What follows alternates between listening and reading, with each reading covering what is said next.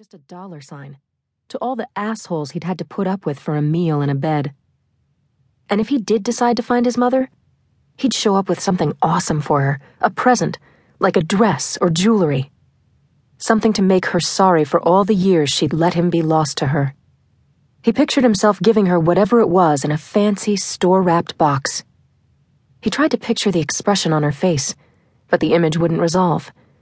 The only photo he had of her, taken when he was less than a year old, was so faded, only the outline of her long brown hair was still visible.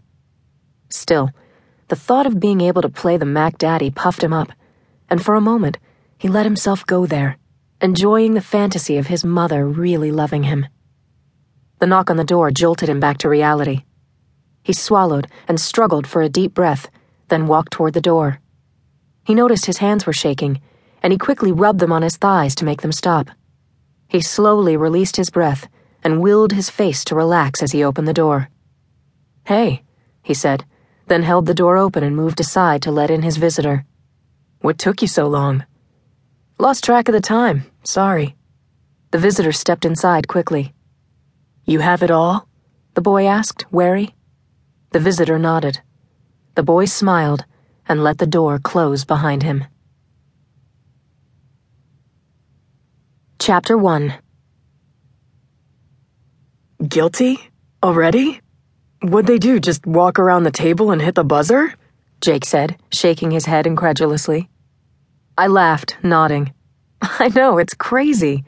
45-minute verdict after a 3-month trial," I said as I shook my head. "I thought the clerk was kidding when she called and told me to come back to court." I paused. Now that I think about it, this might be my fastest win ever on a first degree. "Hell, sister, that's the fastest win I done heard on anything," Tony said, as she plopped down into the chair facing my desk. She only talked ghetto as a joke. "Y'all gotta admit," I said, "homegirl brought game this time." Tony gave me a disdainful look.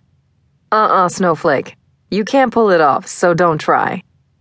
She reached for the mug I kept cleaned and at the ready for her on the windowsill. I raised an eyebrow. "You've got a choice. Take that back and have a drink, or enjoy your little put-down and stay dry."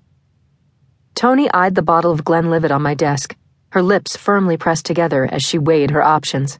It didn't take long. "It's amazing. For a minute there, I thought Sister Soldier was in the room," she said with no conviction whatsoever. She slammed her mug down on my desk. "Happy?" I shrugged. "Not your best effort, but they can't all be gold." I broke the small ice tray out of my mini-fridge, dumped the cubes into her cup, and poured the equivalent of 2 generous shots of Glenlivet. Tony shot me a "don't push your luck" look and signaled a toast. I turned to Jake and gestured to the bottle.